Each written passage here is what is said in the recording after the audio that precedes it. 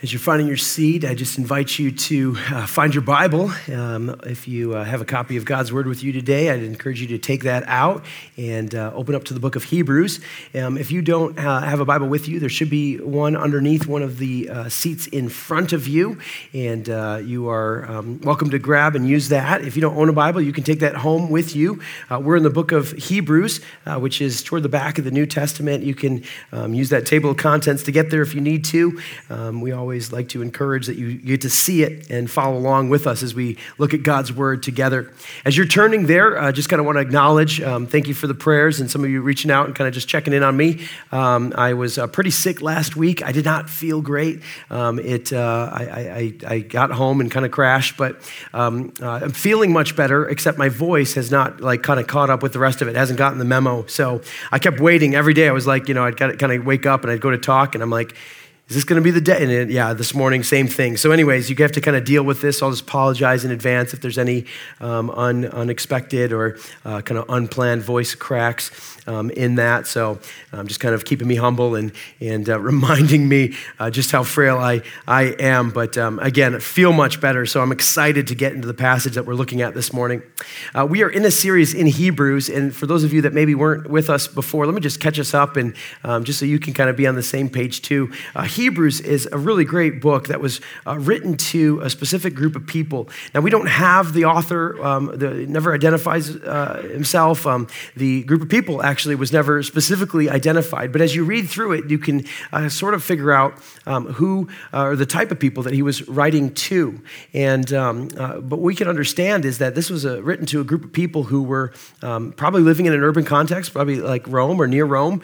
And there's a good chance they were Jewish believers. And so they were facing some difficulty, and there was some discouragement within the church. There was a little bit of, I think, fear that had crept in. Some were even maybe stopping to meet together. Some were even considering walking away from Jesus altogether. And so this letter that's written is actually written to encourage the church in their faith. And the kind of prevailing message that is across the entire book as we go through, we're just going to continue to see this over and over and over again, is that Jesus is better.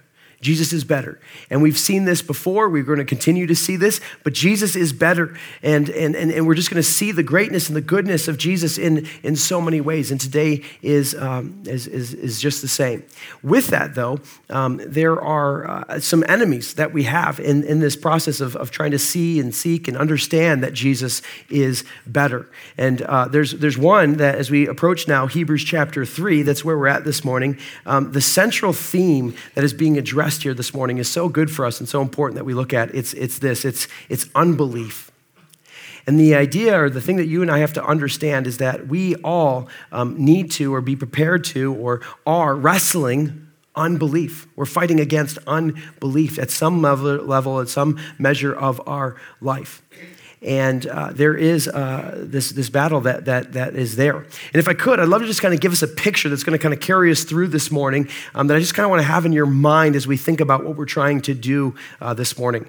This is kind of pressing on my mind because it's that time of year, but it's spring, things are blooming, right? I love all the pretty trees and some of the flowers are starting to pop up and it's the day that we all long for in Wisconsin. Sometimes we think might never actually come, right? But it's actually nice out there. I know you had to kind of drive in the rain, but it's spring is here. And with that, I don't know if you have a yard and you're tending for a yard, we have a common enemy. It's that little yellow weed, right? That it's not a flower, it's a weed, that dandelion. And as you drive, even if you don't have a yard, you know because you see them, and you can they pop up, and it's amazing. I mean, you can mow over those suckers and give them like 2 minutes, and they're like poof, like pop right back up, right? And it just it doesn't take much, and they're prevalent, and so I go, I gotta talk about this a little bit because I think this is sort of helps give us a picture of what we're trying to do today.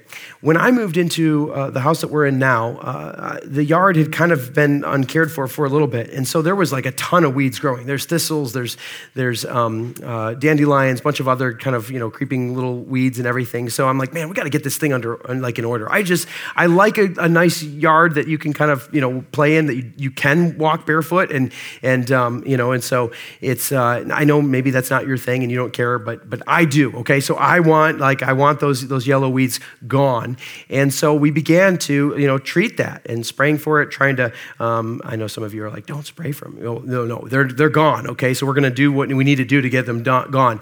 And so we're spraying for them. I'm like digging out the roots and kind of going through that and but it takes some time, right? Because they had established themselves a little bit. So it took a little bit to kind of get them gone. This year, I'm pleased to report that the yard is looking good and there are minimal weeds coming up. But let me say this.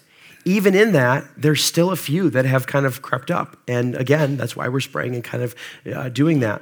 But here's the thing. If I wasn't to do anything, say I had moved in and just let it go, eventually those weeds would overtake all of the nice grass, right? They're more aggressive. They're mean. They like beat that grass up. They don't care.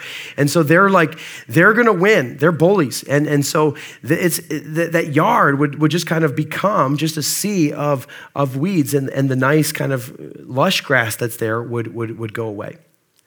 Here's the thing. I want this picture to sort of be like just a visual picture for us in our battle against unbelief. Unbelief doesn't happen all at once. It's not a wave. It doesn't just kind of explode. It starts with just one little kind of weed. And then that weed spreads to another weed, and that weed spreads to another weed, right? And it can if it's left untended, it can take over our lives. I mean, if I could kind of play out the illustration a little further, right? Like my kids know that if that little white, when they seed, that little poof ball that's so fun to blow, they're like, Dad says we're not supposed to blow that, right? Like you can blow it in the neighbor's yard, but not in ours, okay? Like I'm kidding, I don't do that, but maybe, no. But yeah, I do, they know, they're because it spreads. It's so easy. It doesn't take much for those weeds to spread, and they're pervasive. And just in the same way, unbelief in our life, left unchecked or left unmanaged, left unguarded, unbelief can begin to sort of creep up and have this. And here's what's so good about this picture is as we continue to kind of, as you drive out from here, you're going to see all of these little yellow, and just would it be a reminder to us that this is a real danger. And that's exactly what the author is talking about here is the danger of unbelief. And what does it look like to fight against it? If I was to give you kind of the outline up front, we're going to talk today about the progression of unbelief, the effect of unbelief, and the fight against unbelief. And we'll kind of walk through that together. But let me show you the central verses that talk about this. This is the central verses of chapter 3. It's chapter 3, verses 12 through 14. You can follow along with it. It says this, take care, brothers and sisters, okay, lest there be in any of you an evil, unbelieving heart, leading you to fall away from the living God. But exhort one another every day as long as it is called today, that none of you may be hardened by the deceitfulness of sin. For you have come to share in Christ if indeed we hold our original confidence firm to the end. Here is the thing that we're going to see is there is a progression to unbelief in our lives, the progression of unbelief. Let's see the context of this statement on unbelief, and you can follow along. Look at verse 1 of chapter 3. He's continuing on from where we left off last week. He says, therefore, holy brothers, you who share in a heavenly calling, consider Jesus. And we talked about this. It's like focus on Jesus. Fix your eyes on Jesus. Think about Jesus, the apostle and high priest of our confession, who was faithful to him who appointed him. And just as Moses was also faithful in all of God's house. For Jesus has been counted worthy of more glory than Moses, as much more glory as the builder of a house has more honor than the house itself. For every house is built by someone, but the builder of all things is God. Now Moses was faithful in all God's house as a servant to testify to the things that were to be spoken later. But Christ is faithful over God's house as a son. If we are his house, if indeed we hold fast our confession and our boasting in our hope. There is a progression to unbelief. It doesn't happen all at once. And so if you think of it like that first weed sort of popping up, this is where I think it begins. It begins in an overconfidence. I think there's an overconfidence that if you believe in Christ Jesus, you're following after Christ Jesus. If we're not careful, we might have an overconfidence that this happens to somebody else, not to me, right? That I'm not susceptible to unbelief. And that's where I think he's kind of beginning and referencing and sort of bringing up Moses, is he's just kind of pointing to the people of God and seeing how even though they had Moses, who was considered the greatest prophet, he was considered sent by God over God's house, they still fell, the people of God still fell into unbelief. Again, it's just kind of comparing that Jesus is better than Moses. It says that Jesus was the apostle and the high priest of our confession. Well, Moses was a high priest, and he was also considered an apostle. Apostle means one sent by God. It's a sent one. And so that's all that apostle means is sent one. But high priest, we often think of, well, his brother Aaron was a high priest, right?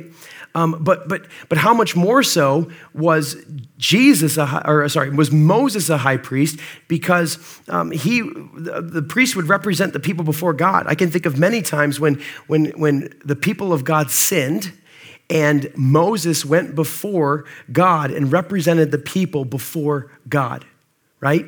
And so in that way, Moses was this high priest before God's people. And greater than Moses, greater than an apostle, one sent by God, Jesus too, right, was sent by God to earth on mission. He was a high priest representing God's people before God, right? So he was even more faithful than Moses. He was faithful in all of God's house. So we see that Jesus is better than Moses. But notice this, it says that Jesus has been counted worthy of more glory than Moses, right? Moses was considered this great prophet that was could do no wrong. And again, this is having to do with this overconfidence, this thought that man, he's the greatest prophet ever. And yet we see that even Moses himself, he sinned and he fell short. And this is what was said about Moses in Deuteronomy, the end of Deuteronomy chapter 34, verses 10 and 12. We'll put it on the screen for you. It says, "There has not arisen a prophet in Israel, since in Israel, like Moses, whom the Lord knew face to face, none like him for all the signs and the wonders that the Lord sent him to do in the land of Egypt, to Pharaoh and to all his servants and to all his land. And for all the mighty power and all the great deeds of terror that Moses did in the sight of Israel." You see, Moses was the one, he was used, this mouthpiece of God, right? He was called by God to go and to lead God's people out of captivity. That's who Moses was, right? God's people were in captivity. They were in Egypt. They were living as slaves. They were in bondage. And God used Moses to go and to speak to Pharaoh and to represent God before the people. And so all these signs, all these wonders, these plagues, and all these things were kind of being done at the hands and out of the voice of Moses. God was God's mouthpiece there. And yet, what does it say? It says that Jesus has been counted more worthy of glory than Moses. Why? Because Moses was building the house, but he was in the house. He was part of the house. He was one of God's people. But what does it say? It says that the builder itself gets more glory than the house itself, right? So when the house is done, is it the builder or is it the house that's great? It's like, well, no, it's the one who built the house that did this incredible work. And so what it's saying is that Jesus is the builder of the house. So Moses was great, but Jesus is even better. Notice verse 5, look at this. It says, "Now Moses was faithful in all of God's house as a servant." So he was in God's house as a servant to testify to the things that were to be spoken later. But Christ is faithful, what does it say? Over God's house, so not in it, over, not as a servant, but as a son. Notice that Moses was in the house as a servant. God was over the house. Jesus was over the house as God's son. There's greater honor, greater glory. It's just a reminder that, hey, Moses was still just a person. He was just a man. And the person we're following is even greater than Moses. If we are in his house, if we hold fast with our confidence and our boasting in our hope. And so let me just say this. I think this is the place to start with. That's why I believe that this passage and what we're talking about this morning is for all of us. There's not one of you here today that is not susceptible to unbelief, right? If I was to lay off the treatment of my lawn, going back to my lawn, right? Lay off the treatment of my lawn, what's going to happen? Those weeds are going to come right back in. If you start to coast and you think, hey, I'm good, I've got this, right? I would never do that, or that sin can't get me, or I'm beyond that. The second you think that is when you have begun this path toward unbelief, that overconfidence.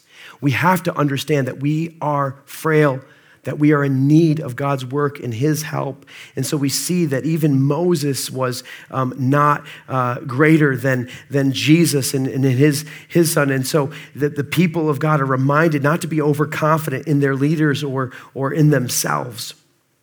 He continues on, look at verse 7. He says, therefore, as the Spirit of God says, today, if you hear his voice, do not harden your hearts as in the rebellion on the day of testing in the wilderness, where your fathers put me to the test and saw my works for 40 years. Therefore, I was provoked with that generation and said, they always go astray in their hearts. They have not known my ways. As I swore in my wrath, they shall not enter my rest. Well, what's that from? When you see kind of the lines broken up like that, that's a quote. There's the quotations around it. The author here is quoting Psalm 95. And Psalm 95 was a psalm that was well known. It was well known because it references a well-known place in the life of the Israel. It was a place of sin for them. It was recorded for us in Numbers 14. And so what happens is that we see this, we move from overconfidence. The progression then is doubt. And this is the example that that the author is giving here of doubt in our lives. What happened in Numbers 14? What did they do that was so wrong? Well, what happened is Moses leading the people, they left the promised land. God gave them everything they needed. They went out. They were caught at the Red Sea. What did God do? He parted the sea. They walked across on dry land. Then he proceeded to lead God's people. By day, there was a pillar of cloud. By night, there was a pillar of fire. He provided for God's people food. There was manna, this bread, that kind of bread-like substance. They would wake up and they'd have manna. He provided quail. It wasn't it's not great food. It wasn't like, the bad, like more like Lunchable kind of style. You're like, but it kept them alive, right? He was providing for them in this way. And then he leads them all the way to the promised land. And Numbers 14 records what happens. What did they do? Well, they sent in a delegation to check out the land that God had promised back in Abraham, Isaac, and Jacob, that he had led them all the way to. They sent out 12 men as spies into the land to assess the situation and to see before they went into it. And what was the report that came back from these 12 men?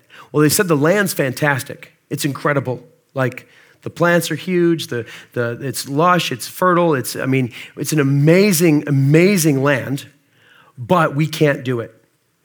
The people are big, their defenses are too strong. Who are we? There is no way that we can overtake these guys. This was the report back, not from all of them, from 10. 10 of the spies came back and said they're too big.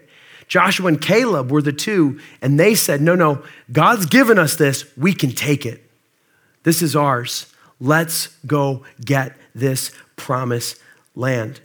And what did the people do? Did they listen to the 10 or did they listen to the 2? They listened to the 10. And they moved into this place of doubt. That's what was happening in their heart.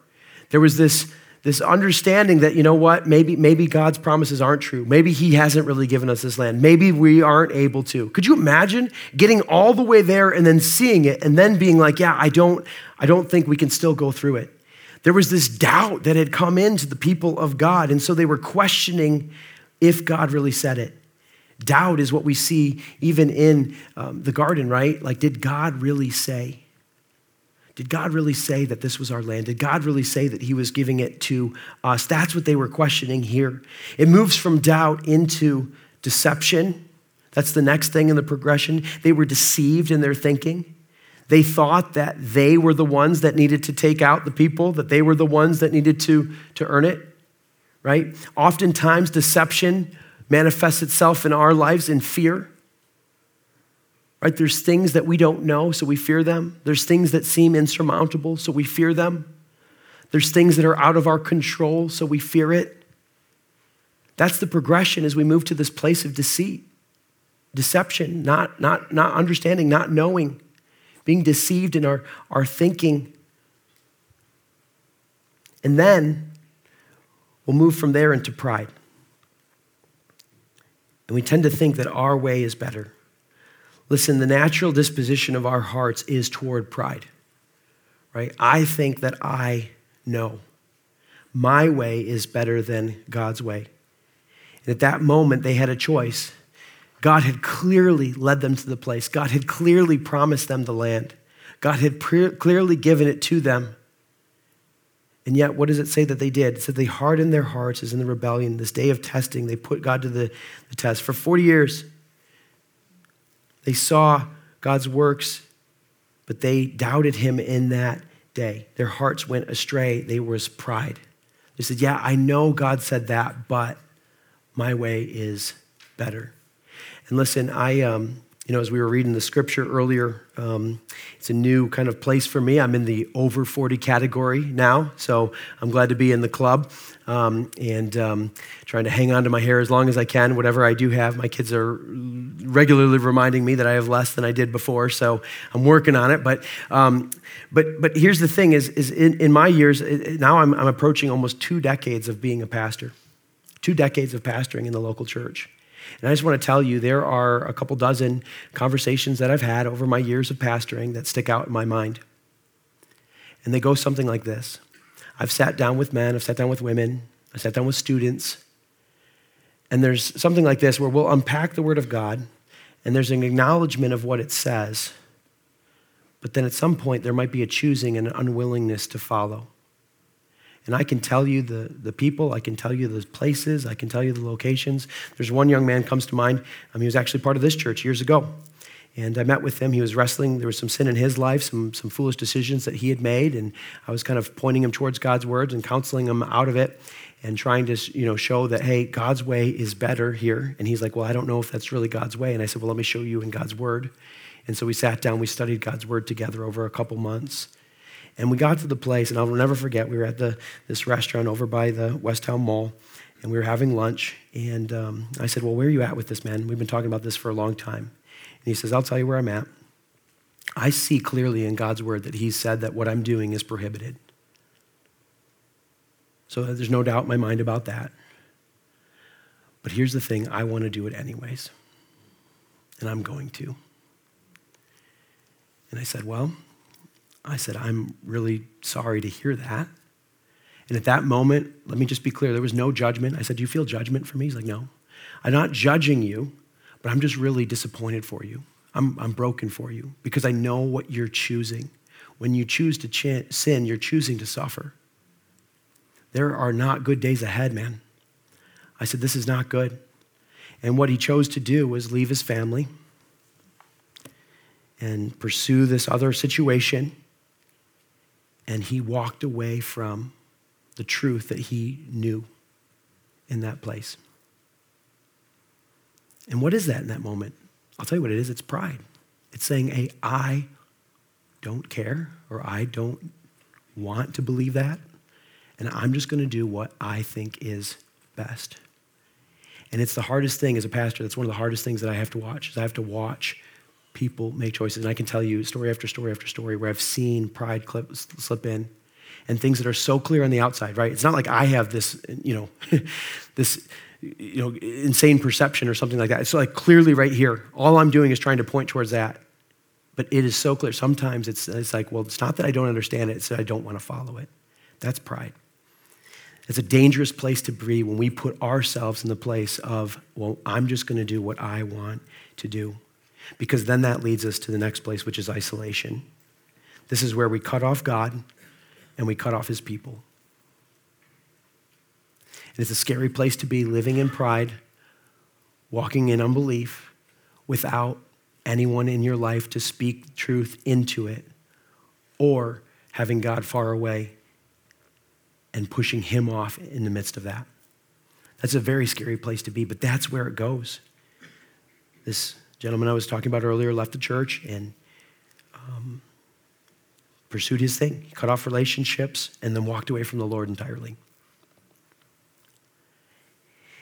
That is the place that the people of God were moving toward here. They hardened their hearts and they rebelled against God. And it ultimately brought them to this place of not being able to enter the rest that God had given. This is the progression of unbelief in our life. So what then does it ultimately lead to? Like, where does this go? Well, that's what the author goes next. And that we'll call the effect of unbelief. The effect of unbelief. When unbelief is fully manifested, what does it lead us to? We already saw in verse 7 through 11 what happened there, but let's continue on, skip down to verse 15. As it is said, today, if you hear his voice, do not harden your hearts as in the rebellion. For were those who heard and yet rebelled? Was it not all those who left Egypt led by Moses? With whom will he be provoked for 40 years? Was it not those who sinned, whose bodies fell in the wilderness? And to whom did he swear that they would not enter his rest? But to those who were disobedient. So we see that they were unable to enter because of unbelief. The effect of unbelief, there's kind of three that we see here in this passage, but it's this, it's a hard heart.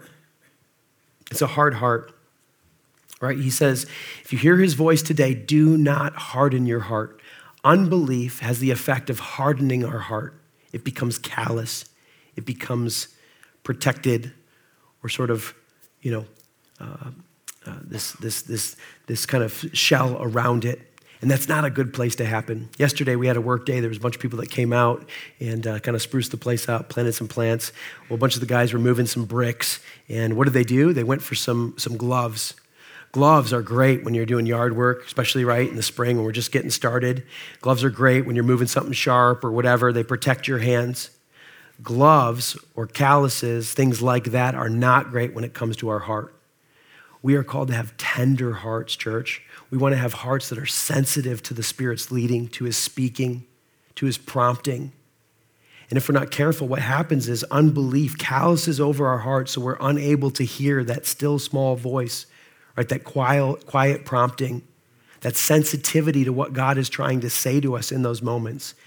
And so unbelief led the people of God. Like how does that happen, right? How does an entire nation, I mean, we're talking probably 1 million people at this point in time, 1 million people get there, and then there's this hardening of their heart to the things of God in this place, right? They get to the place, they get to the land that God has given them, and then there's this unwillingness to receive what he has given. They had hardened their hearts. That's the place that unbelief leads to.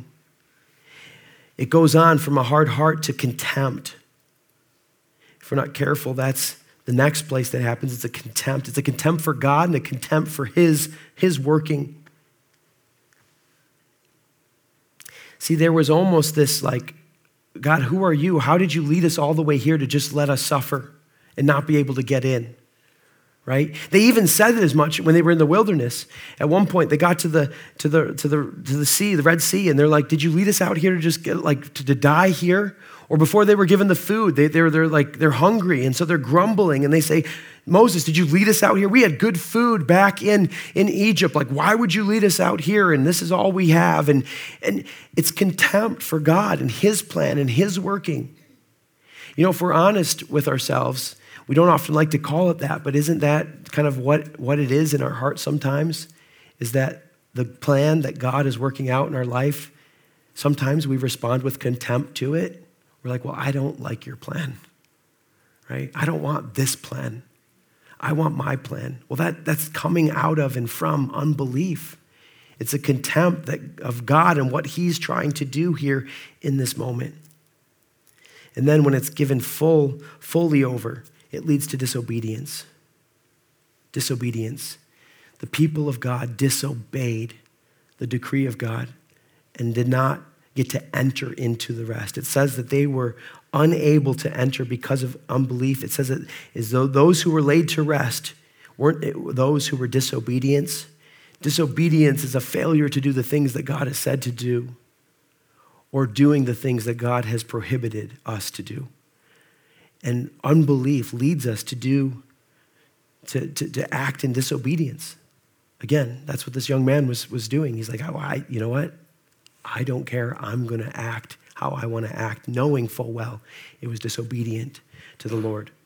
And so unbelief can have just a terrible effect on our lives. So we need to be very, very leery of it. And so let me give you some good news. Let's talk about the fight against unbelief. How do we, if this is so bad, right? If this is where it's going, this is where it's getting us to, how do we fight against it? There's some really great takeaways right here in this passage for us. And it comes right from the text in verses 12 through 14. Let's read that again. I know we started there, but let's go back to it. It says, "Take care, brothers, lest there be in any of you an evil, unbelieving heart leading you to fall away from the living God. But exhort one another every day, as long as it is called today, that none of you may be hardened by the deceitfulness of sin. For we have come to share in Christ if indeed we hold our original confidence firm to the end." 3 things there that we see in the fight against unbelief. The first is this, is that we need to give it our attention. We need to give it our attention. We need to give the fight our attention, but more than that, we need to give Christ our attention. That again is this drum that the author is beating over and over again. We started here. It says, consider Jesus. Holy brothers who share in the heavenly calling, consider Jesus. Focus on Jesus. Fix your eyes on Jesus. We need to give it our attention. We need to give this battle, this fight, our attention. Well, how do we give our attention? Kent Hughes, I think, has some helpful points on kind of this thing. And there's kind of 4 things. They're not on the screen, but I'll give them to you. The first is desire. I think it begins with a desire for the things of Christ, a desire for Christ himself. We have to stir our affections toward him. That's one of the things that happens as we gather in a room like this, right? And we sing together. We're reminded of, oh man, Jesus, you are good. Like you are great. I forgot that on Wednesday when that was going down, or I didn't remember that on Friday night when this was happening. But this morning I'm reminded of it, right? And we need to have desire for Jesus and for his goodness and who he is. That's what it looks like to give our attention, is it starts with desire. There's concentration. Right? Like we think about, we focus on. It says to set your mind on the things above. It says do not be conformed to the world, but be transformed by the renewal of your mind. What is that? That's giving it our attention. We're giving the things of Christ our attention in this. And so that concentration is part of that. Thirdly, how we give our attention is through our discipline. Our discipline. We have to discipline ourselves in giving the attention to the things of Christ. Now, I know that word is a word that some of us, we just don't like. We're like, oh man, I'm not a very disciplined person. And maybe that's true. Maybe there's parts of your life that you're not very disciplined. But here's the thing. I think all of us can be disciplined, right? There's certain things that you are disciplined in, right? I'm guessing that at some point you get some sleep. At some point you like take a shower. At some point you, eat a meal. At some point, there's some level of discipline somewhere. It's just kind of doing more of that. But here's the thing. I think sometimes we think about our following of Jesus and we think that we're just going to kind of fall into it, right? That we're going to kind of fall into maturity. I don't know about you, but I have never just found myself sitting in my favorite chair with a perfectly brewed cup of coffee, Bible on my lap, quiet house, and I'm just like, man, I don't know how I got here, but I'm just going to spend some time with Jesus, right? Like I don't just find myself in that place. If I ever am in that place, I went through a ton of effort or work or planning. I got up early or I did something. Like I had to get myself there. Similarly, like I've never just found myself like in workout clothes on a treadmill. Like, oh man, like how did I get here, right? Or I'm just like at the gym. I'm like, well, I might as well lift something heavy. It's like, I don't just find myself like working out and doing things. Maybe you do, that's weird. But I don't, okay? Like I have to choose that. I have to schedule it. I have to set that time aside. And if I'm not careful, like it's the last thing. Well, there's always other things that I could fill my time with. And sometimes it's the easiest and the least life-giving things that tend to fill the time, right?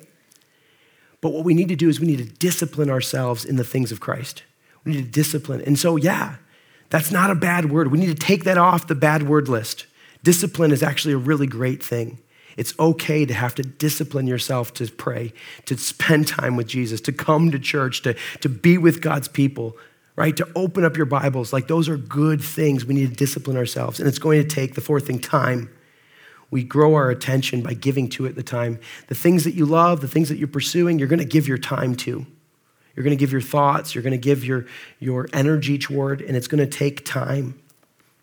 And so that's how we live out what he's saying here. He says, take care, brothers. That's be careful, be intentional. Give it attention, brothers and sisters. Why? Lest there be in you any unbelieving heart leading you to fall away. The first thing is our attention. We have to understand, God, we're going to give our attention to this. The second thing, in our fight against unbelief, this is where it's really good. You're not fighting alone. There's exhortation. Exhortation. Look at this, verse 13. It says, but exhort one another every day as long as it is called today. We are called to exhort one another. That word exhort is probably the closest word that we have in the Bible to counseling. And counseling has gotten a lot of airtime, recently. Like there's kind of been this destigmatization toward, counseling or, a therapist or going into that, which I think is really good. Like that's, it's a good thing because there's times like people, I think for a long time is like, well, I just need to deal with this on my own. I'm not going to get some help that I need. And maybe there's a situation you're walking through that needs some help, and you need someone with some letters after their name, or you need someone who's kind of, studied this or done some of that. That's great. But my fear is that we're going to swing the pendulum too far. And now all of a sudden, counseling is something that only the professionals do. But look at your Bible. What does it say? Who's doing the exhorting? It says exhort, say it with me. What's next? One another. Y'all, you guys, you're doing the counseling, right? You're doing the exhortation. We're exhorting each other in this. How do we fight against unbelief? We need to speak into each other's lives. We need to tell each other, remind each other about the goodness and the grace of Jesus. We need to help point out where there's error and where we're going off course and where unbelief is beginning to slip in. And that's not some professional's job, right? That's not the pastor's job. That's your job. Like we're all in this together. This is why we need one another. We need each other. Exhortation. Here at our church, one of the places that we try and build this in is in small groups. And I know small groups are not perfect. Sometimes it's like, man, like small group, it takes some effort. Okay, back to discipline. Yeah, you got to discipline yourself to go to small, right? But there, what are we trying to do? Well, we're trying to be honest and open up and confess sin and to acknowledge need and acknowledge places that we're falling short, and then to respond by speaking into each other's lives, like to point toward the hope and the truth that's found in God's word.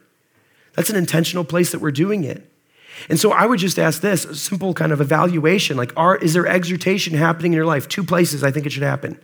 You can ask yourself these questions. Is there people that I am exhorting in my life? Like, am I speaking truth into anyone in my life? Who are you exhorting? And then, who's exhorting you? Are there people that are speaking truth into your life? Who have you allowed in? Who have you invited in? Who have you pursued and asked to speak into you? I think the great thing about one another's is if we're doing our part in it, then everyone else gets blessed by it, and you get blessed because everyone else is doing their part too, right? So if you go and you find someone that you want to speak in and you invite them to, well, you're helping them out because they're speaking. And then if you go find someone that you want to exhort and you're like, hey, can I speak some things into you? Can I help with this? And it's all coming from God's word, right? If you're following Jesus, you have the Holy Spirit that raised Jesus from the dead, the great counselor. Like, don't think you need to go off and get all sorts of training. Like, you've got God's word, you've got God's spirit. I think you can at least get going in the right direction, all right?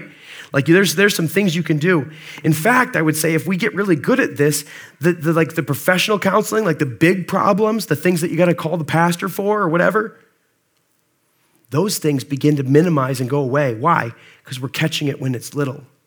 Right? Then you're not making the emergency call to the weed place and you're like, hey man, my whole yard is covered in things. I need you to just like set it on fire and start all over. Like, do something here. If you just take out the one or two weeds, it's way easier then. That's what exhorting is doing. Exhorting is going out and like sniping out these problems before they grow into massive things, before they go up.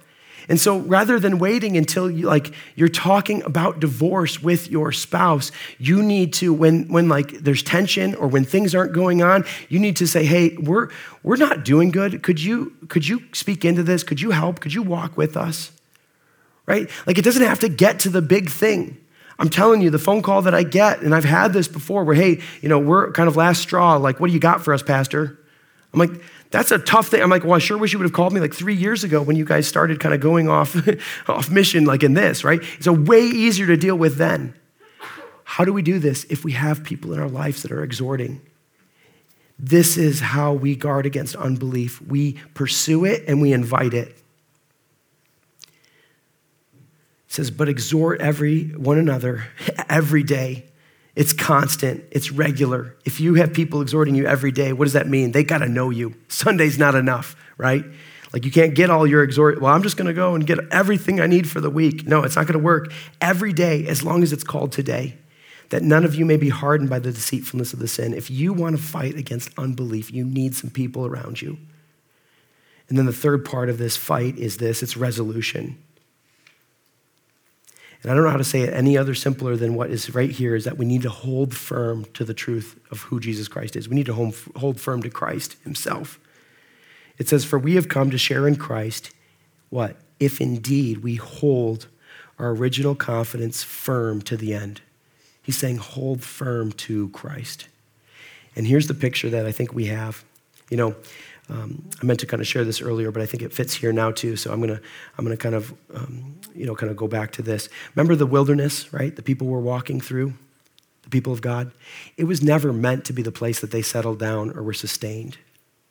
It was a place that they were passing through. It's an arid climate. It's not a ton of vegetation. Like it can't sustain life. If you're gonna be in the wilderness, you have to bring provision to be in there. Like you can settle down and maybe make it for a little bit, but you got to go out to get some things, and it's never going to be great in the wilderness. This is what the people of God experienced. They were living in, and they were never meant to settle and dwell in the wilderness. Can I just acknowledge something? You know what? The life in the place that we are in wilderness, church. If this feels like a wilderness, have you heard the phrase, like if it walks like a duck, quacks like a duck, like talks like a duck, like, right? It's a duck. If it feels like a wilderness, if it looks like a wilderness, if it's like you're in a wilderness, like this life we live is a wilderness. What do I mean by that? It's never meant to sustain us. We were never meant to settle here. And so if things feel broken and things feel off, can I just encourage you by acknowledging that they are? They are. Things are broken here. Why? Because we were never meant to sustain and get everything we need here. Where did the sustaining come from? It came from God. Where was he leading them to? A place of rest, a place of promise, a place of eternity. Right? That's where Jesus is leading us. And so church, we are not to settle here. You're not going to find your fulfillment in your golf game or in your family or in your next career advancement or in whatever. Moms, as perfect as your kids are, they're always going to let you down. Right? And so we don't find our fulfillment in this. This life doesn't sustain because it's wilderness. Jesus is leading us to a better place. And so what do? We hold firm to him. And I'm telling you, some of you are holding on and you're like, my arms are tired. Like, I don't know how much longer I can hold on. And that's where you need to look to the sustaining power of the Spirit, right? The exhortation of others, fix your attention, and he will supply what you need. But you're tempted. You're like, well, maybe there's something else I can grab onto. I'm telling you, there's nothing else you're going to grab on that's going to be a better hold than this, right? So just keep holding. Just keep gripping. That's what he's saying is don't let go of Jesus because there is nothing else out there. And so they were tempted to let go thinking somehow that was going to be better. Somehow we can just settle down here in the wilderness. He's like, no, hold on. He's bringing you to a better place. There is nothing better than Jesus.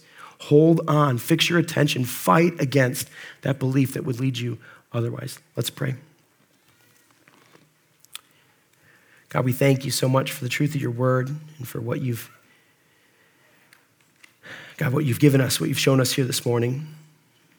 And Lord, I just want to ask that you would strengthen our resolve in you. God, that we would trust only in you, that we wouldn't look to other things, or that we wouldn't look to this world and all that it has to offer to satisfy. But God, that we would stay guarded against unbelief in our hearts, in our minds. Lord, I pray that you would help us with that. And so, God, this is our declaration today. We declare that we are going to hold firm to you. And we know that you offer us the sustaining power to do so. God, you are strengthening us even here today. Lord, even as we hear these words from your word, we're encouraged to keep holding on.